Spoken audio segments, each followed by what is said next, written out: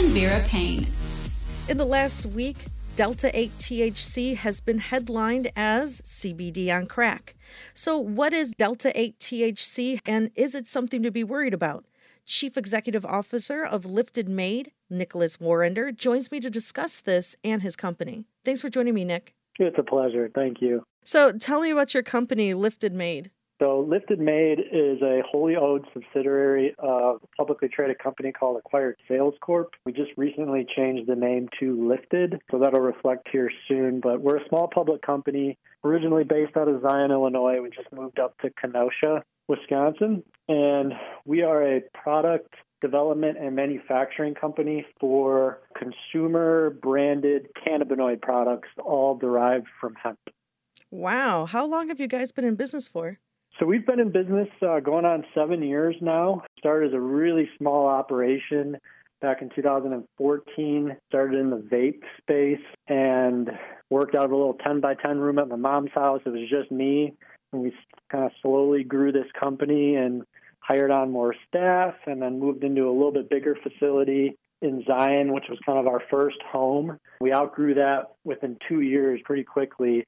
And now we're breaking over 50 employees now, and we just moved into a beautiful new state-of-the-art facility here in Kenosha. And now that we're public, it's really cool. So it's been quite the journey going from a very tiny private company and building it up and going through a merger acquisition and now being in the public arena. We're just looking to build one of the largest publicly traded cannabis/hemp companies by consolidating other good entrepreneurs and having a decentralized approach where entrepreneurs can come into this thing, have partners with other operating companies, and really grow large and be able to get through regulations and all the headaches of emerging industries and what come with them. So we got quite a bit going on over here. Yeah, that sounds like it's went from one thing from vapes to cannabinoids, and it sounds like it's a natural progression because vapes, obviously you smoke it, but man, you started out with actually basketball. So how did you go from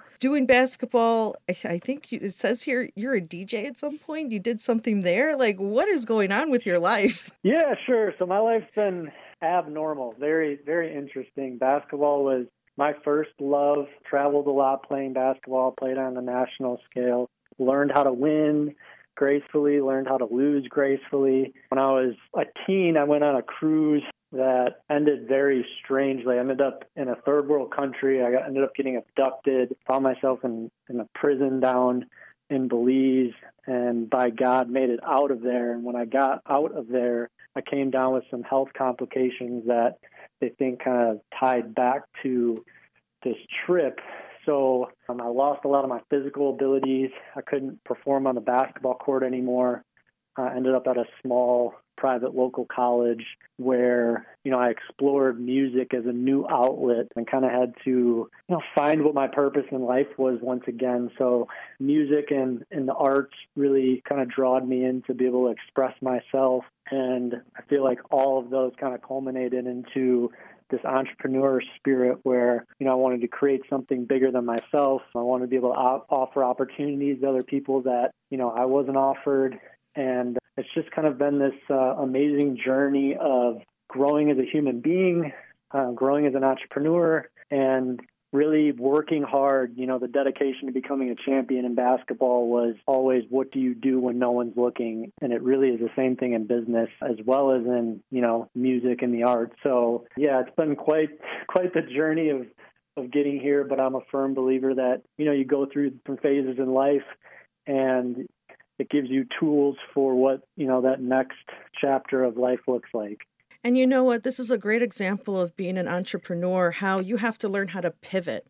Everything in business is just pivoting and learning how to reshape, reform, and just go forward again in life. Now, I know basketball to like DJs, and now you're doing like you did the vapes. Why vapes though? I mean, of all things you could have went into, what made you pivot towards vapes? That's a very good, interesting question. And I've never smoked in my life. I've actually always hated cigarettes. They kill more people in this country, cigarette-related deaths, than anything else. My dad smoked as a kid, and I just despised it. So I got introduced to friend of a friend who was developing e-liquids, and this was very early in the vape industry. This is before Juul, before it was really mainstream. And at that time, a lot of products were getting imported from overseas. There wasn't a lot of transparency on ingredients and different chemicals that were being used. So I got introduced to this gentleman to help develop their website, which is kind of funny based on our previous conversation, do some brand development and website development. And after I learned a little bit more about the technology, the studies that were being done on how it could be a much better alternative to combustion, he felt I would be a good partner. So I came in as a partner in that business. This is early 2014. And we started a small company. Unfortunately, he passed away a little under a year after we had launched the business, and we had lost kind of everything. So he committed suicide. He was an Army vet. I praise this guy's name. And after I went through that, I really felt the need to kind of carry on this vision and this journey. And everybody's like, man, you just need to stop. You lost all your money, you lost your partner, you lost your facility. So I had a small box that had some raw goods in it. And I went to my mom and said, you got this little 10 by 10 room in your warehouse. Do you mind if I give this thing a shot? That's where Lifted came to fruition. That was like the embryonic Lifted came from this really kind of dark place, no money, no help. And it was a journey that I felt we could have a good mission. We could help people get away from cigarettes. The kind of results that people were seeing from our customer base was incredible. They're like, not only has this helped me stop smoking, but it's really changed my life. It's changed my outlook. It's changed the relationships in my life. So I thought, wow, this is a purposeful endeavor, and I've always been a kind of a purpose-driven person. So as regulations continued in the vape space, we're a very small company, so we had little ability to continue to get through these regulations. And with the health complications I faced after my journey in Belize, I was introduced to CBD prior to the federal farm bill. So I personally started taking it and really noticed a difference in my pain levels. And I felt that, wow, this could be in alignment with our mission, but also give us the ability to continue to be innovative while e-cigarettes and vape products, there was a freeze on the markets. You couldn't innovate, you couldn't launch new products, and it really stopped the progression of us as a company due to these regulations. So hemp and CBD at that time was brand new. We developed a formula that you could add into your vape e-liquid, and you could vape without nicotine. So you could vape it with just CBD, and the kind of response we were getting once again from consumers was incredible.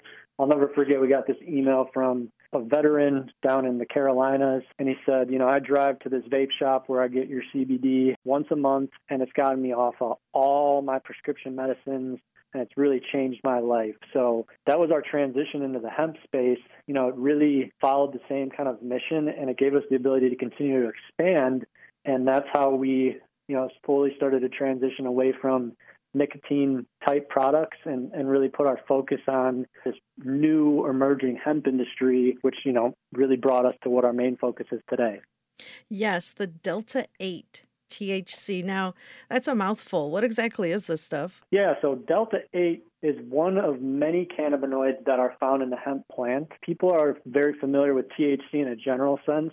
That type of THC, which you would find at a dispensary, is called Delta 9 THC. The federal definition of THC is very specific to Delta 9, and that must be below this 0.3% threshold. So as we went and did more development with CBD, we learned about other cannabinoids like CBG and CBN, as well as CBC.